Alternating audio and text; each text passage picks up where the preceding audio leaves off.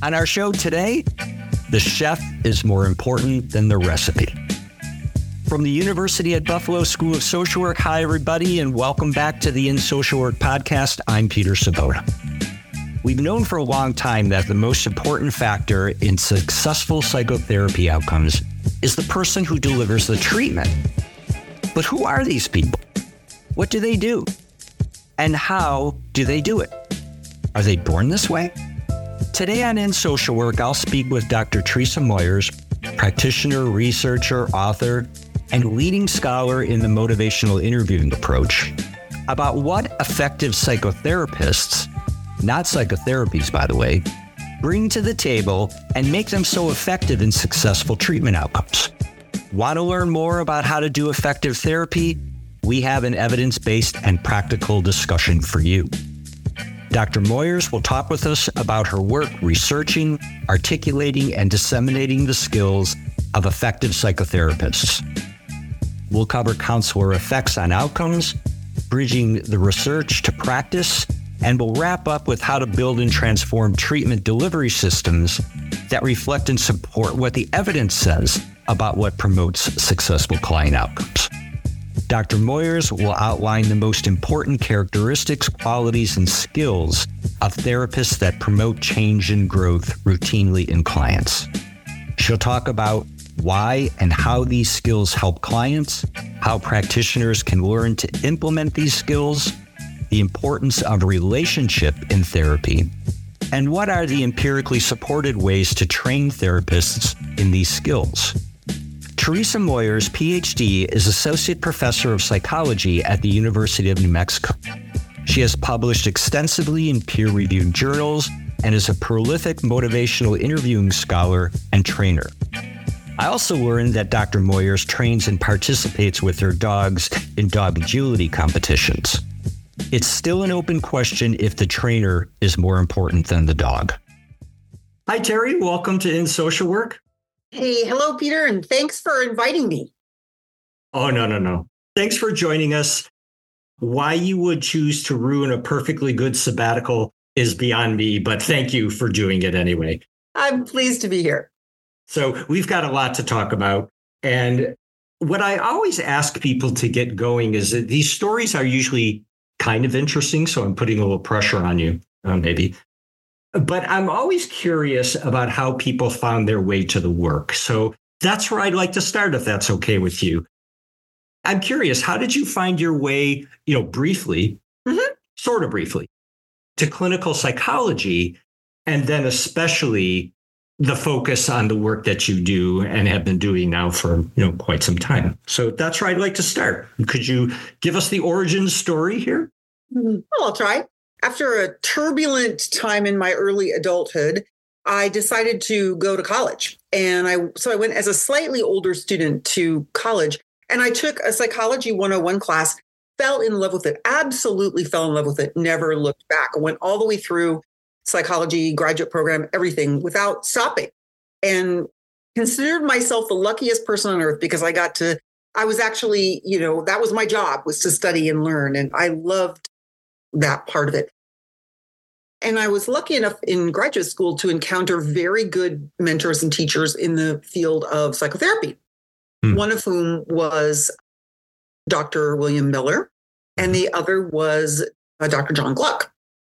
Two people who really put a lot into me, turning me into a therapist. And when I graduated, I took a job at the Veterans Hospital, Administration Hospital here in Albuquerque. And I worked there 10 years as a full-time clinician, 10 years. And that's where I really became a therapist, right? Like teach you in graduate school, but then you go and you actually work with clients, and that's when you become a therapist.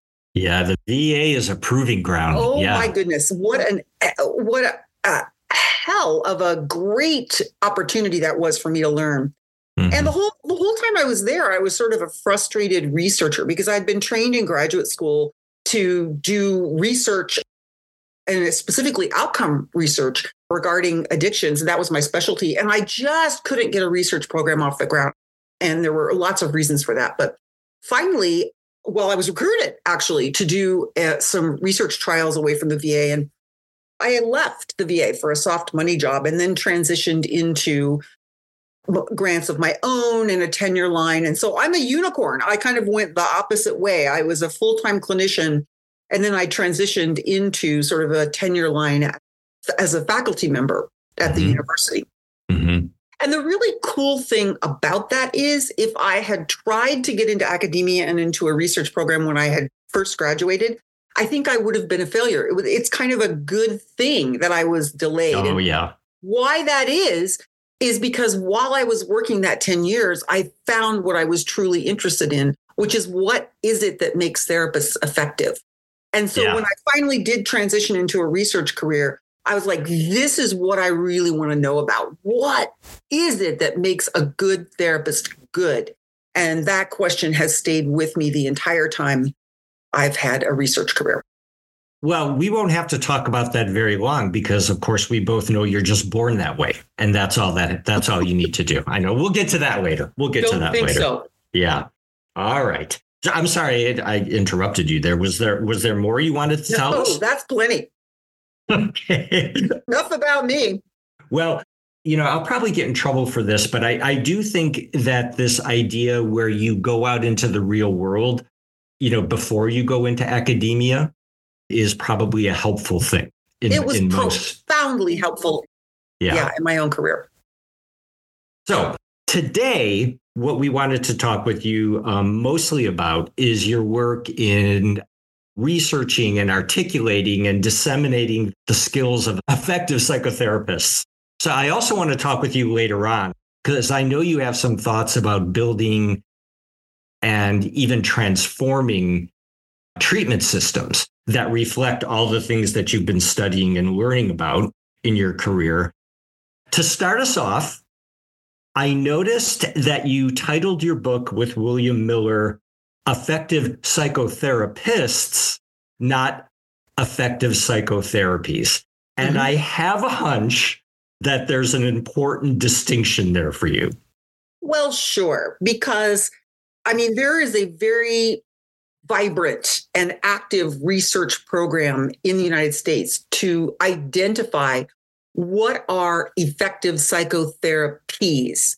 And, that is the empirically supported treatments initiative and movement perspective in which I'm very much in favor of, right? I'm very much in favor of investigating and verifying science-based treatments and the technology, right? The particular mechanisms within those treatments that make them effective.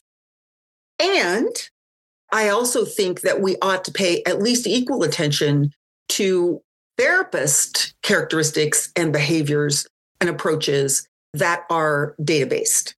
And right now, that seems to me very one-sided. And I understand why that is, because it's a whole lot easier to investigate psychotherapies than it is to invest psychotherapists.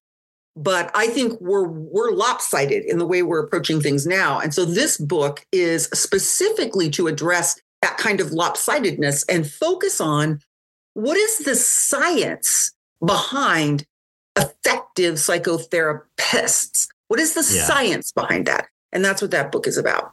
Yeah, I like the idea of, science and art, not science or art. And you've combined them. And that's, one of the reasons why we want to talk with you. But wait a minute, Terry.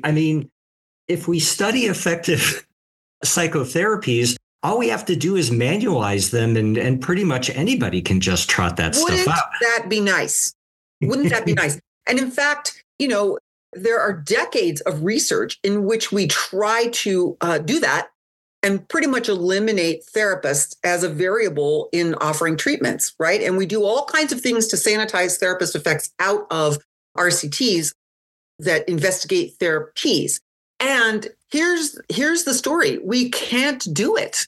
No matter how hard we try, no matter if we standardize the treatment manual, if we supervise the therapist, no matter how careful we are, there are still therapist effects. And those therapist effects, and by that I mean, if we analyze our data, instead of paying attention to what treatment the client received and instead focus on just what therapist did they get, we usually see bigger effects than we do for treatments. Treatments often account for 2 or 3% of the variance in outcomes, and therapists pretty typically account for somewhere between 7 and 11% of the treatment outcome. So, that we can't get rid of therapists as a variable, even if we wanted to, which we shouldn't want to. So we should let our data tell us, okay, we've got these therapist effects. There are huge differences in how therapists are successful with their clients. Hey, that's kind of interesting. Shouldn't we look into that a little bit more, right? Yeah, I would think that's very interesting. Yeah. I want to be careful here that I don't do all the talking, but you just hit a light bulb for me. Before I was in academia, I was a practitioner for 16 years. And I worked in a chemical dependency outpatient clinic for a while as a clinical supervisor. So I supervised, 10 or 11, direct line outpatient clinicians, mostly social workers. And I'm not even sure what they're called here in New York State. Again, I'm going to get in trouble for this. Credentialed alcoholism counselors, I think what they were called back then. Here's what I think. Well, maybe you just said this, but I'll ask you to elaborate. All 10 of these people had the same supervisor. We weren't in private practice, so we were all espousing a treatment philosophy that was aligned with the clinic. We went to all of the same in-service trainings. We went to the same case conferences together to talk about our cases. So there was a fair amount of, if you would want to say, standardization, if you will, of what we were doing. Yet an amazing thing happened that I watched happen over and over. In a public outpatient clinic, people don't just say, hey, I want to meet with Terry. They come in and whoever's available on the waiting list is, that's who they see. So we had all these similarities, all of these controls, if you will, but time after time, the same thing happened. People who walked into our clinic, said hello, filled out the forms, and then disappeared into a room, for example, with Terry Moyers for 60 minutes, came out 60 minutes later, smiling, chatting with Terry, said goodbye to our receptionist, double-checked their next appointment, and actually came back the next week. And almost everybody at this same clinic who randomly got assigned to, say, Peter Sabota disappeared into a room for 60 minutes. And 60 minutes later, the door opened quickly and slammed loudly and shook the whole place. The person stormed out of the room, slammed the door, and we could hear them going down the stairs an entire flight, and we never saw them again. Yeah. And I would watch that over and over, Terry. Why do you suppose that happened? What would be a likely explanation for that? So first of all, I think that the data on treatment of substance use clients really backs you up, which is that the modal number of sessions completed by people seeking substance use treatment is, guess what? One. That means they go to one session and they don't return. There's your clinical observation, which is actually supported by data. And what I would say is we're doing things in those sessions. Some of it is therapist effects, right? Like some of it is, I'm just better than you are, Peter, right? And people will stick with me because I'm better somehow. But part of it is, and probably a more important part, is what we're asking those therapists to do.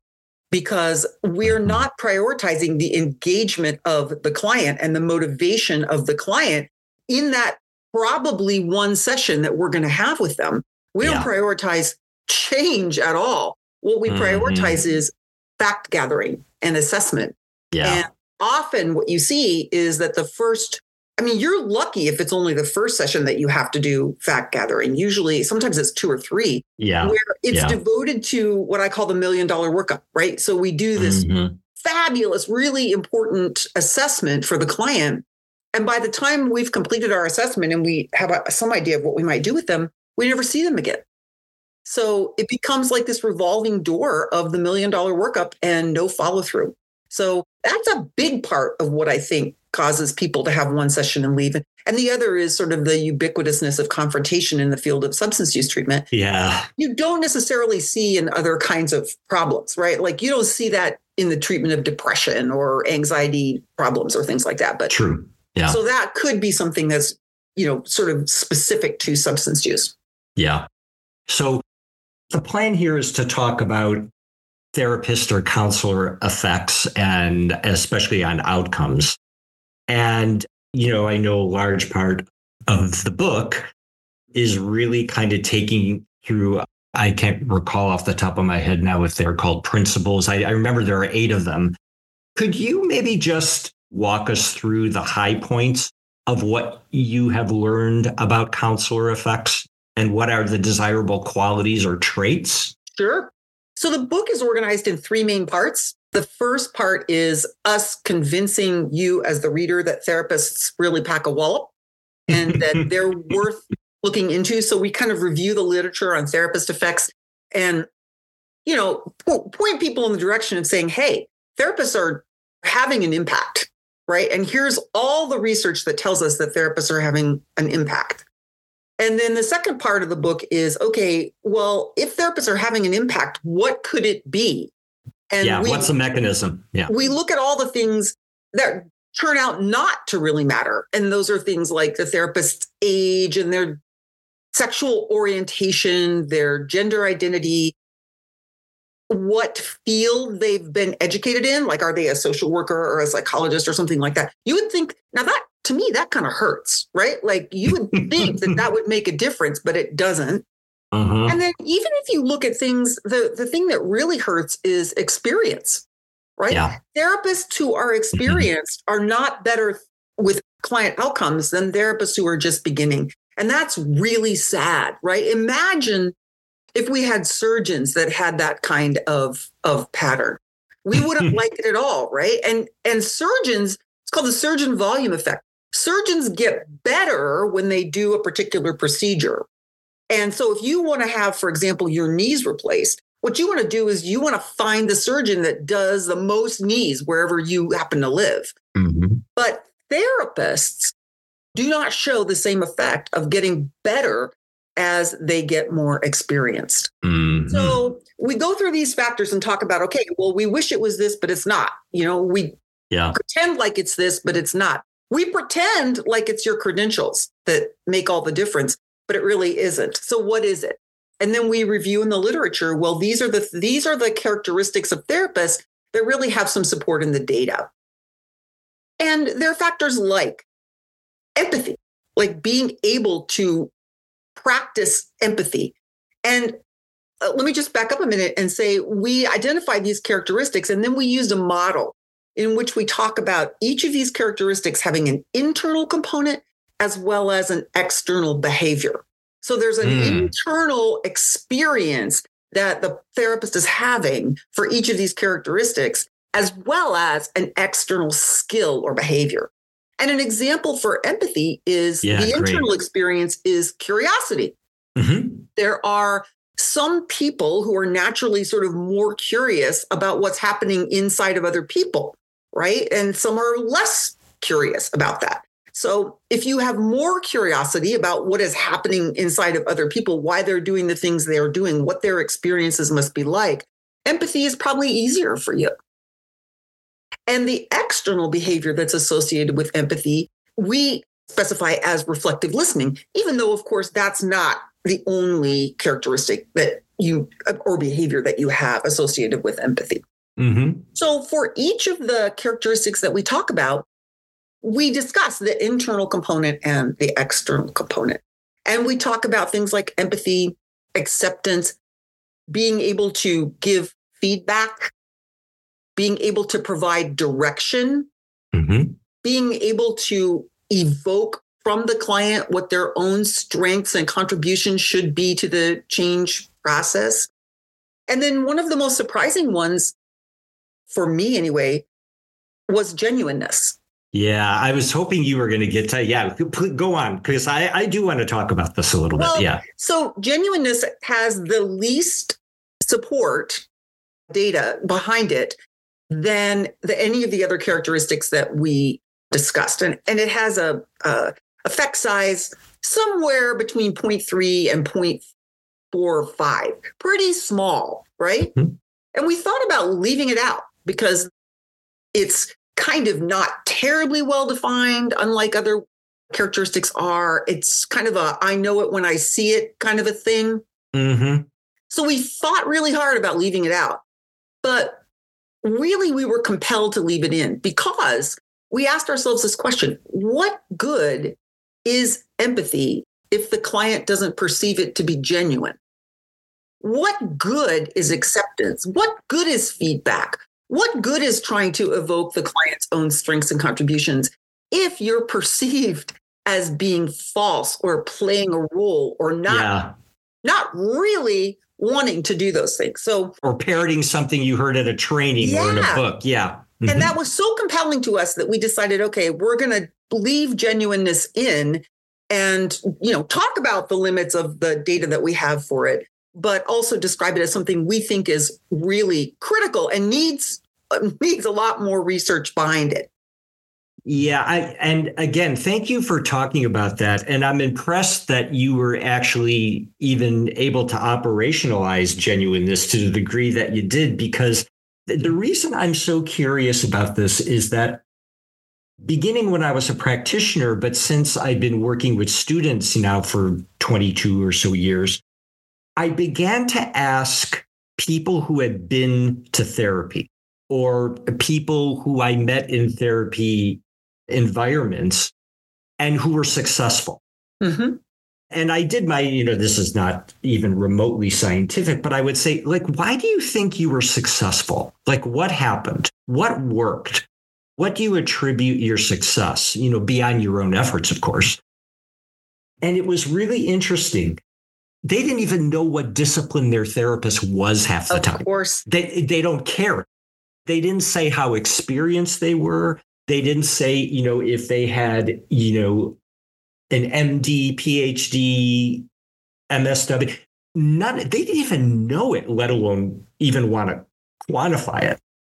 But they said things like, I was successful, I'm pretty sure, because I genuinely thought my therapist actually really cared about me. Mm-hmm. That actually the things I told them seemed to affect them. Mm-hmm. And I really got the sense, and this is the word that kept coming up. This is why I asked you and got so excited when you talked about genuineness, is that many of them use this word. My counselors seem to genuinely care about what happened to me. Mm-hmm. I felt it. Mm-hmm. I knew they didn't always agree with me, but they always accepted my point of view and let me try it. Mm-hmm. And it was all those intangibles, so-called intangibles, mm-hmm. that seemed to matter most to clients. Yeah. That's what they found. So thanks for letting me tell that story, but it's exactly what I thought of when you were talking.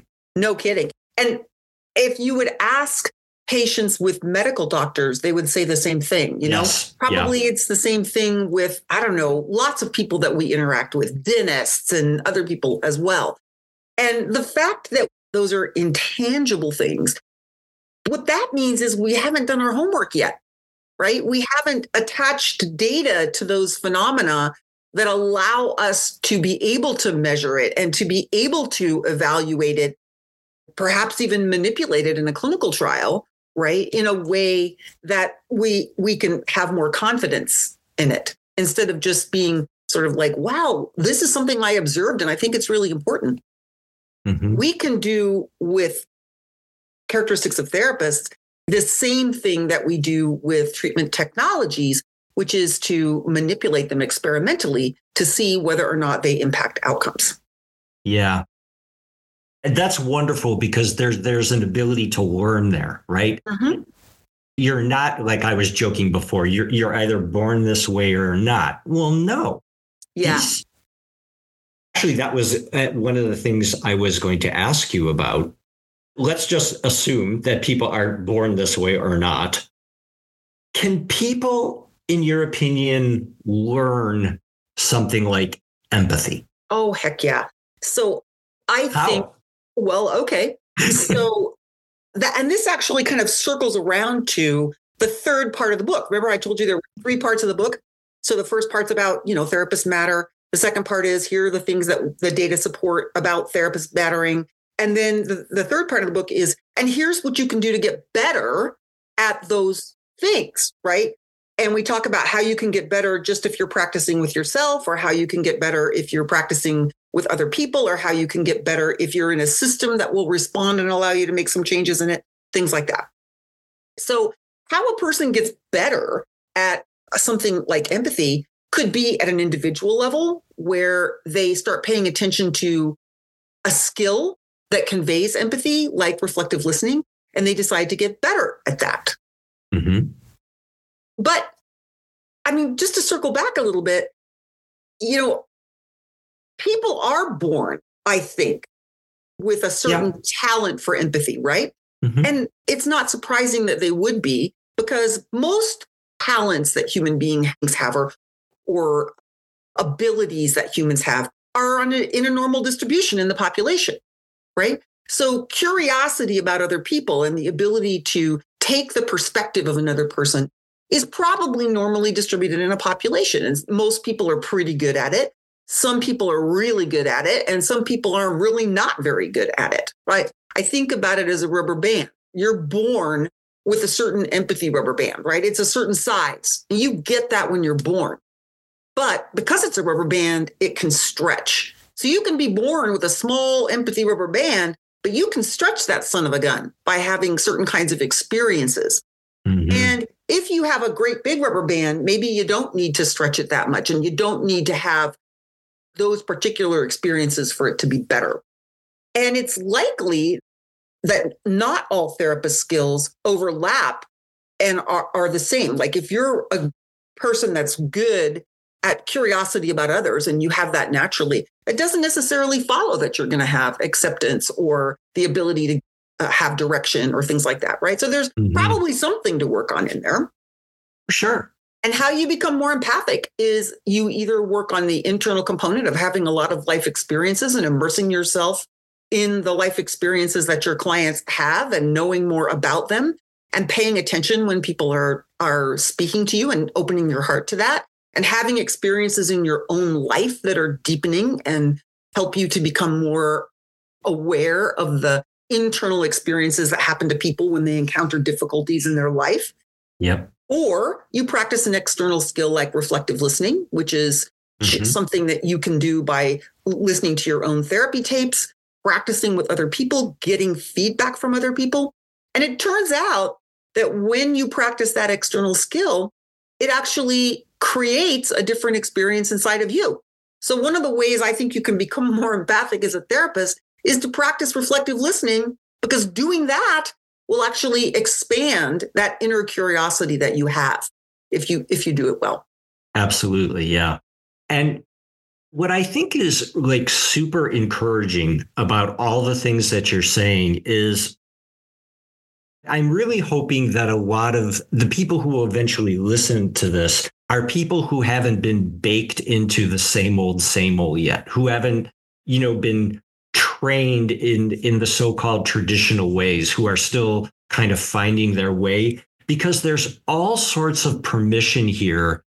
Maybe you won't agree with this, but there's all sorts of permission with this knowledge to almost be a person before you kind of top that off with therapeutic skills and training and degrees and tons of experience. That many of these characteristics that make effective therapists seem to be very similar to the things and the characteristics that make a pretty good friend, with a different outcome, of course, and with a different intent. But it's that relational aspect that seems so crucial. And that ability, people like when you pay attention to them. when you accept them. So I don't know what you think about that. Feel free to disagree if you like. I don't know the answer to that question. It's kind of interesting. It kind of leads to who should we be training, right? Who should we be selecting to train? Wow. Go on. Maybe having life experiences is one of the things that helps you to be a better therapist. But I don't know. I don't know the answer to that.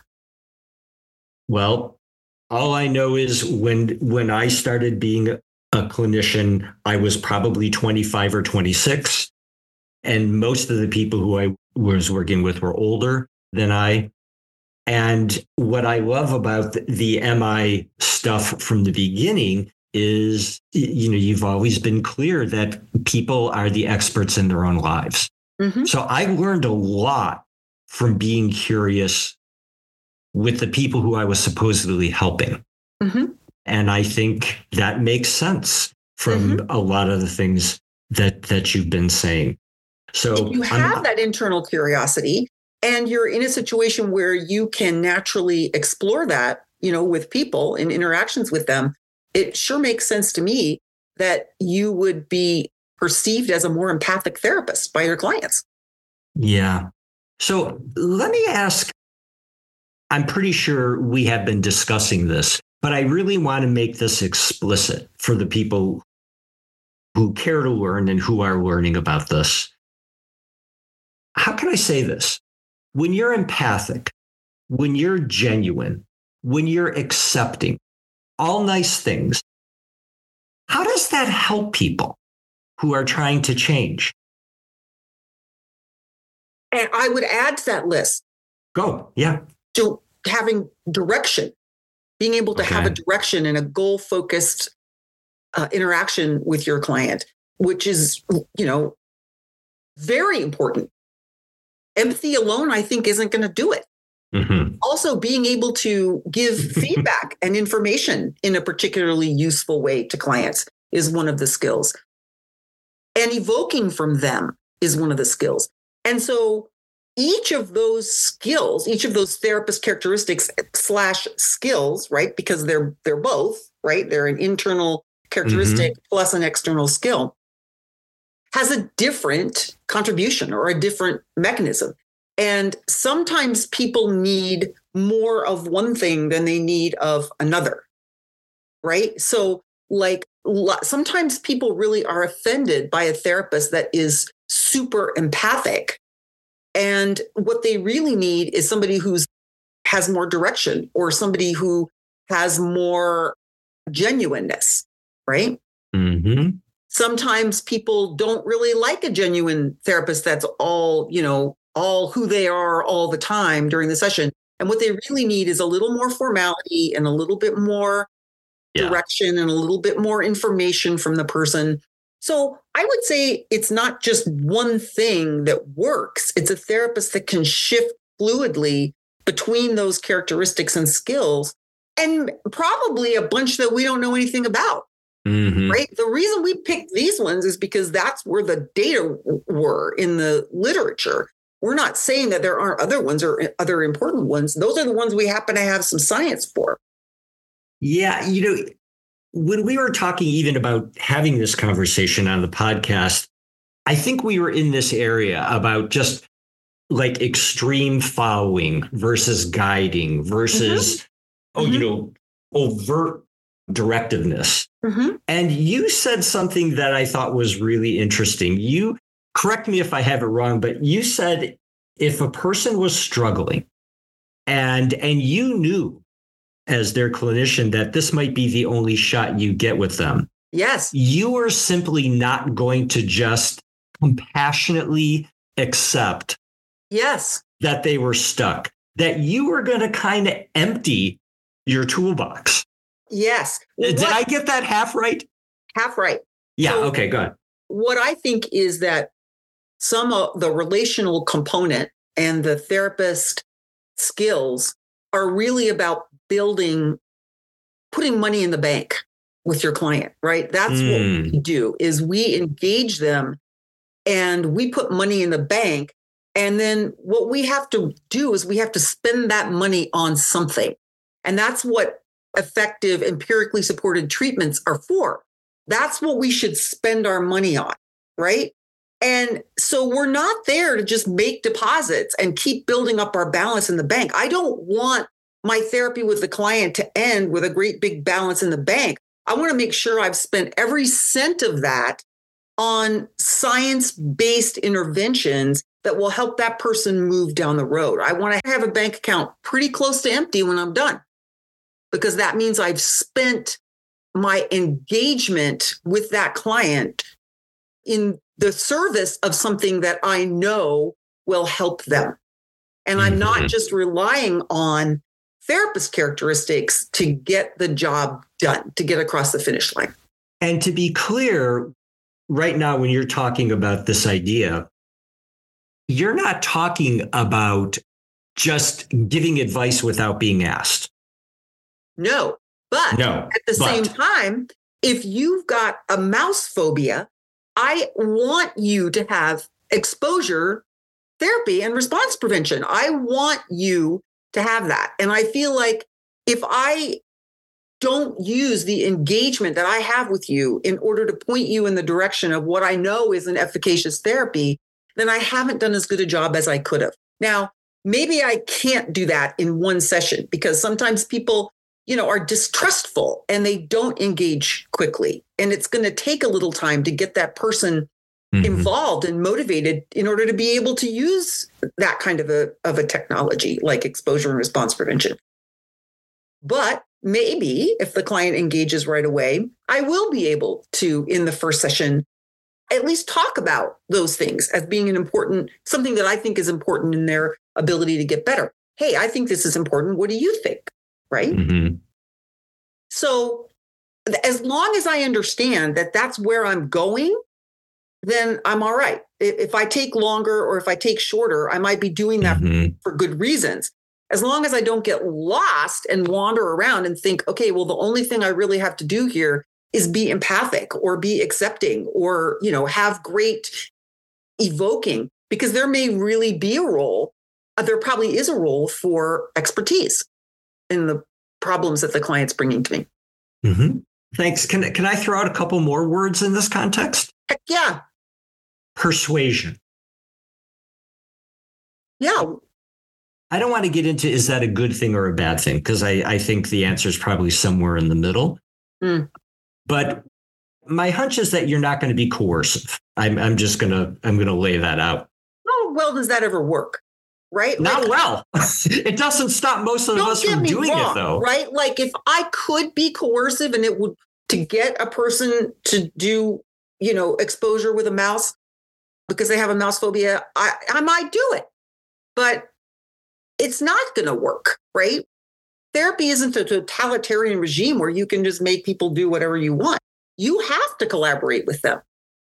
It's a bad idea, has zero usefulness to say, okay, well, I'm going to win this by coercing people. And to go back to, addictions treatment, that was kind of like, in many ways, the hallmark of, I think, why a lot of that well-intended work fell flat. It was very coercive with elements of social control, too, with people coming in. Yeah. I'm a heretic in the field of addictions treatment because I really am opposed to coerced or legally mandated treatment for substance use disorders. It really worries me.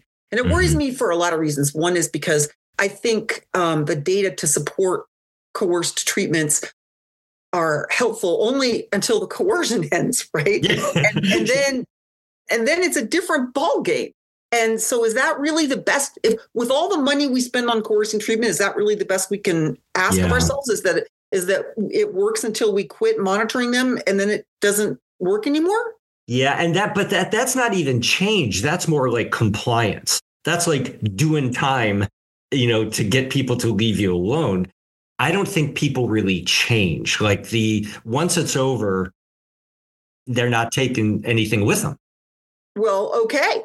And I agree with you. And so why bother? Because it's very expensive for us to do that. And, not to mention the weird position it puts us in. We can become kind of an arm of the courts and the legal system instead of being a real refuge, having something different to offer people. As I say, there are two sides of this, and I hear very clearly therapists who argue in favor of legal coercion and say, look, it's a great alternative to putting people in jail. I get that. I'm just really worried that we're not actually accomplishing what we think we are.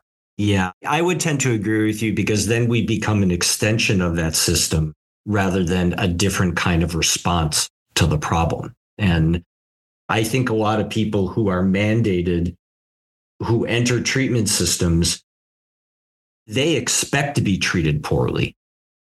They come looking for that. And sometimes, unfortunately, we give it to them. And I think that's the worst response. You and I we're about 1 minute from being tarred and feathered by the. I've already had that experience, unfortunately. Yeah. But yeah. So let's move away from that because it's getting unpleasant. Okay. Fair enough. The notion of tarring and feathering. It's unpleasant because it's really, there's truth on either side of that dilemma, right? Yeah. There's truth in the statement, we shouldn't just throw people in jail. We shouldn't just punish people. We should offer them alternatives, right? Because that model of saying, well, you get a DUI and then bam, you go to jail right away. That doesn't seem to work too well either. No. Right? No. So there's really not a strong win, in my opinion, on either side of this argument, which is what makes it so unpleasant, is because it's kind of sad, actually. And to come a little full circle, most of that kind of treatment, if that's even what you want to call it, has very little to do with all of these effective characteristics of effective psychotherapists, because you're not doing really any of that in most cases. I would say, I'm not sure I agree.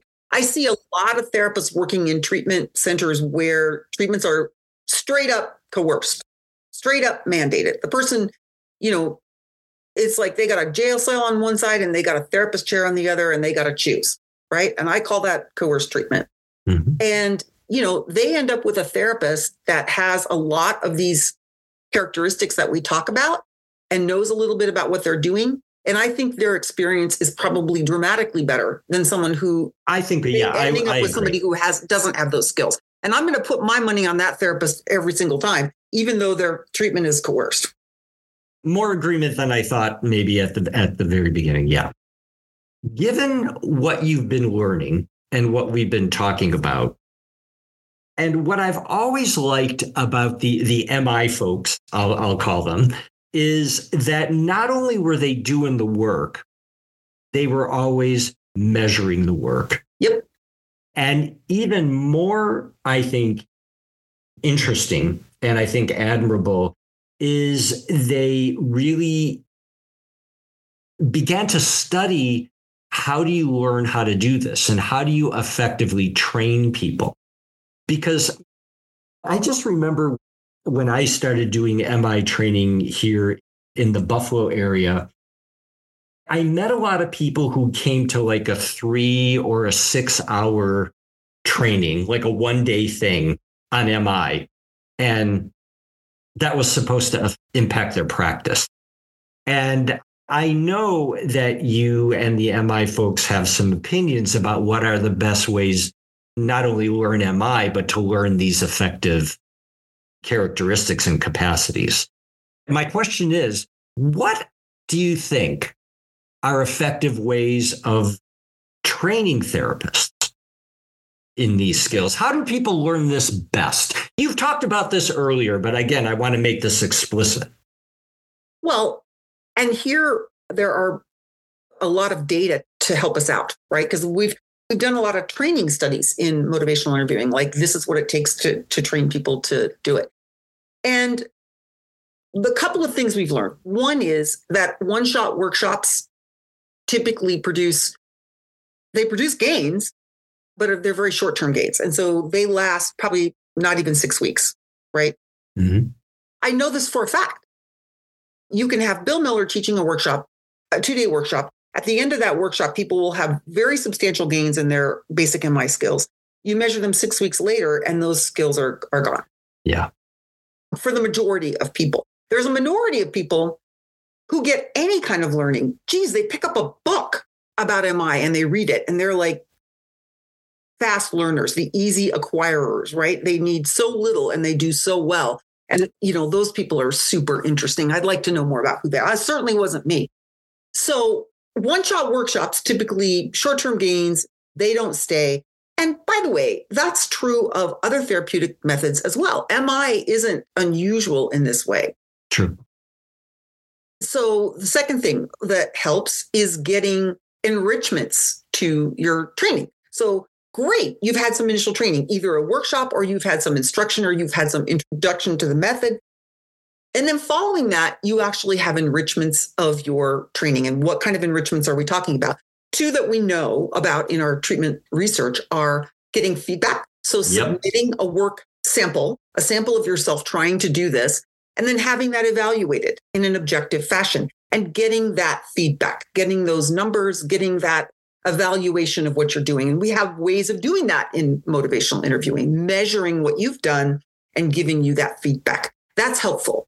And what else is helpful is a consultation where you bring a client problem to a consultation with somebody, you talk about it, you practice a skill, a critical part of the consultation process. And then you make a plan for what you're going to do the next time. So those are sort of consultations. And we know that receiving either of those things increases your benefit, and receiving both of them gets you the biggest gains and also the biggest impact on client behavior when we measure your work samples, right? Getting both of those. Mm-hmm. So those are some of the things that we know about how to train people in motivational interviewing. And by the way, training people in motivational interviewing follows the same rules as training people to be therapists, which is everything we think predicts how good you're going to be at MI turns out not to. Your personality doesn't predict it, your age, your experience, how you were trained. None of that makes any difference in how well you learn motivational interviewing. Mm-hmm. I'll say one more thing. Yeah. Which is that there are some people who never seem to get better at motivational interviewing, no matter how much enrichment and training they get. And so I'm convinced that there are some people that motivational interviewing is just not for them. And I have lots of ideas about why that's so, but I don't know. I don't really know. And I'm so curious about that. Like, what makes somebody not ever going to be good at MI? And, probably the same thing is true of CBT or 12-step facilitated therapy or, interpersonal therapy or any of the other, empirically supported treatments we could talk about. There's a subset of people that therapy, that's just not right for them. Mm-hmm. Yep. Makes sense. All right. Now let's even get a little more macro here. Okay. Talked about individual practitioners, how to train them. The last idea that I wanted to talk with you about is, what are the implications of everything that we've been talking about when it comes to kind of challenging the status quo in our systems of care or in our treatment systems? Mm-hmm. Based on everything you've been talking about, how do we go about, over time, clearly, transforming and building systems of care that reflect these ideas? And yeah, go ahead. I'll stop. No, you first. You first. I want you to finish. I think I pretty much was. But how do we build systems of care and treatment systems where people who want to practice this way and who want to be effective will get support, and they'll continue to learn, and it will be something that is not the luck of the draw, but if you enter the system, you're going to get this kind of high quality standard of care. Right. And this is, by the way, the next book that we're working on now is like, okay, if you have these effective therapists, then what can you do to leverage their impact in systems, right? Yeah. And I'll just tell you that the things that I'm going to be talking to you about are not my ideas or Bill's ideas. They have been espoused by other people. We didn't make them up. The first one I would say is to stop making our initial contacts with clients about assessment. We have a model that we need to assess people and figure out what's wrong with them and what their psychopathology is in order to figure out what the best treatment for them is. And first of all, I'm not even sure that's true, because I think a lot of the ways people change don't have a lot to do with their psychopathology. But okay, let's say it does, right? It still doesn't address the fact that we have to engage people before we can brutalize them with assessment, because that's what assessment usually is it's a pretty brutal experience for somebody that's already kind of tender. So I would say that in an outpatient setting, we ought to devote at least the first 2, maybe 3 sessions to engaging and motivating that client to change. Mm-hmm. A second thing that I would see is that we need to get rid of the idea that therapists should do their work without being observed. I want to go back to surgeons, right? What surgeon would ever say, you know what? What happens in the operating room is magic. And if you watch me, it can't happen, right? Yeah. That would be bizarre to us. And yet we hear that from therapists all the time.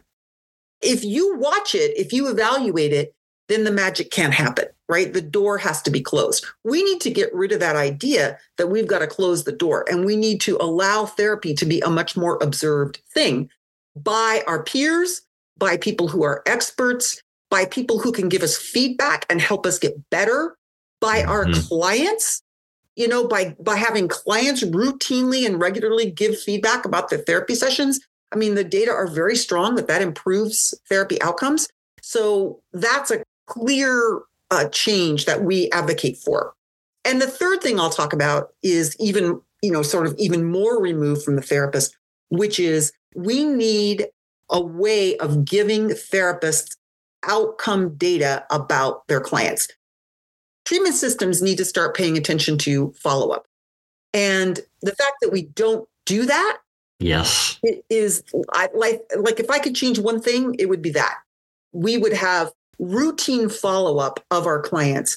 And in the Effective Therapist book, we talk about how some ways that therapists can make that happen for themselves. But really, we need systems that are willing to invest in that kind of absolutely routine follow-up that clients will get. And what we'll find when we do that is what many of the big data research studies have shown already, which is that some therapists are more effective than others. And that's kind of threatening to us as therapists. We kind of don't want to know that. It's like making us very nervous. Like, and here you and I are sitting in academia in our ivory towers. This doesn't impact us. But hey, there's therapists on the front line who are saying, I don't want that. I don't want to be evaluated and accountable for that. But but all I will say is that's the way surgeons used to think, but they don't think that way anymore. Right. And we need to know who are the really good therapists in our settings. And more importantly than that, who are they good with? Because the big data studies about therapists show us that therapists are usually better at treating some kinds of clients than others. And so it may be more nuanced than saying, okay, well, who's the best? Rank ordering our therapists is one thing. We can do that. But when you look at what problems are therapists good at, it's very likely some therapists are good at some problems and not so good at other problems, which allows us to sort of give people a case mix that optimizes their skills. Mm-hmm. I love the kind of big system focus, because I have met people and students who I think got it, if you will. They were good at it, and they had the right intentions, and they had many of these capacities that we've been talking about here for a while, but they were in a system that not only sometimes didn't value it, but literally challenged what they were doing. It spit them out. And I think that's why people need to move up in treatment settings and into positions of leadership and influence and all that. But that can be a lonely ride when you are the one of the two people and you're fighting a battle, maybe with your supervisor or your director on a daily basis about being nice to your clients and stuff that makes no sense. Yeah. And, here I'll say we therapists have that in common with many other occupations and professions, and particularly those in the medical field, right? So I keep going back to them. Surgeons would complain of the same thing, right? They have a dedication to a high level of quality in what they do, but the system often conspires against them and to have the best outcomes that they could. Yep. Right. So in that way, we could take a lesson from our peers in other patient care areas. Yeah. And just again, to emphasize, how do you overcome that? Well, you don't often win a power struggle, but sometimes you can win a data struggle. Exactly. If you're measuring what you're doing, which, as you said, most places, I hope it's different in New Mexico, but out here in Western New York, I'm going to get in trouble for this too, but I think there are a lot of settings that literally don't measure their effectiveness on what they do at all. Well, it's tricky, right? And it's expensive. So you really have to transform the way you think about care in order to be willing to do that. And I think it's coming. I really do think that's coming because therapy is too expensive and potentially too powerful to not be doing that. Mm-hmm. But it's sure not here yet. And it's not different in New Mexico, my friend. Mm. Oh, no, that's too pessimistic of a note to end on. We got to find something else. I'll take a shot at it. We could acknowledge what you and I just said, but I think we also have to be fair is what I think about what was going on in a lot of settings 30 years ago, 25 years ago. We've come a long, long, long, long way. You can't pick up a text anymore without seeing references or chapters related to MI, to the stages of change, harm reduction, and client-centered approaches. We're getting there. Not only that, I think you're absolutely right. A focus on natural change and how do we therapists facilitate a natural change process? Because that's the way most people change, right? Like that's a huge area of growth and optimism that we can focus on. How do we get better at helping people change themselves instead of thinking that we need to make that we have to hold them by the hand and take them along, right? Yeah. That makes me tremendously optimistic. There's so much to learn from those folks too. I know. I met people in my personal life who referred to themselves, for example, as recovering from an addiction. That's how they describe themselves. Mm-hmm. So I said, how did you do that? Did you go to AA or NA or? Nope. Here's what they tell you. I know exactly what they said. Are you ready? Yeah. They said, I just made up my mind. Yeah, exactly. Yeah. But that's not supposed to happen, Terry. I know. But that's actually that's the blasphemy. Most frequent way that people change addictive behavior, right? So I'll say one other thing that should engender a sense of optimism, which is that the more we struggle as a society with the inequity and stigma and health disparities and income inequivalence and how really the social fabric of our society is really failing us right now, right?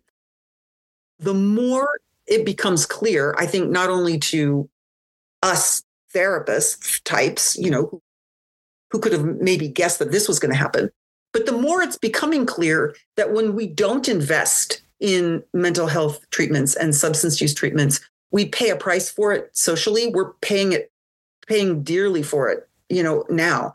And it's just going to get worse. And so eventually, I'm optimistic because I think eventually the lesson will become very clear. We have to invest in a mental health safety net and a substance use safety net. We have to do that because otherwise we all pay the price for that.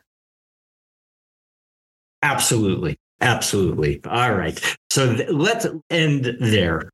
Okay. I think that's the challenge in front of us.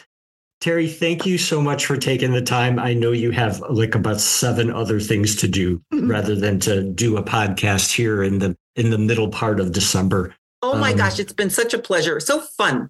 Agreed. And I am looking forward and hoping that not only do folks listen to this, but academic types, people who build syllabi and things like that, will see that, you don't have to have a whole bunch of reserve articles. You can have links to a very informative podcast that can have a nice little impact on your practice and minimally get you thinking about how you do what you do. So we would make a great stimulus for a discussion group, wouldn't we?